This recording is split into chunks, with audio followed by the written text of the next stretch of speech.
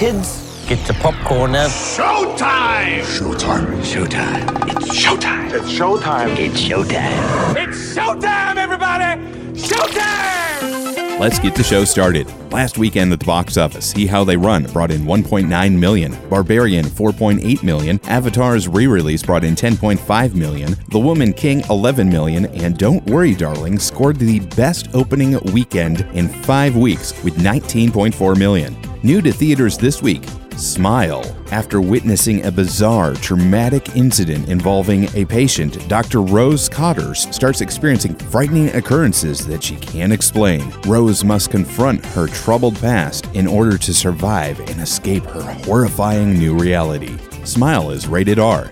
And The Good House, life for New England realtor Hildy Good begins to unravel when she hooks up with an old flame of hers from New York, based on Anne Leary's The Good House. The Good House is rated R. New to streaming, Argentina 1985, available on Prime Video. My Best Friend's Exorcism, rated R, available on Prime Video. Intergalactic, the series, available over on Netflix, and Rainbow, available on Netflix, and The Greatest Beer Run Ever, available on Apple TV+.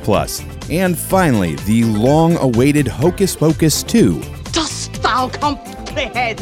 It's been 29 years since someone lit the black flame candle and released the 17th Century Sisters, and they are looking for revenge. Come!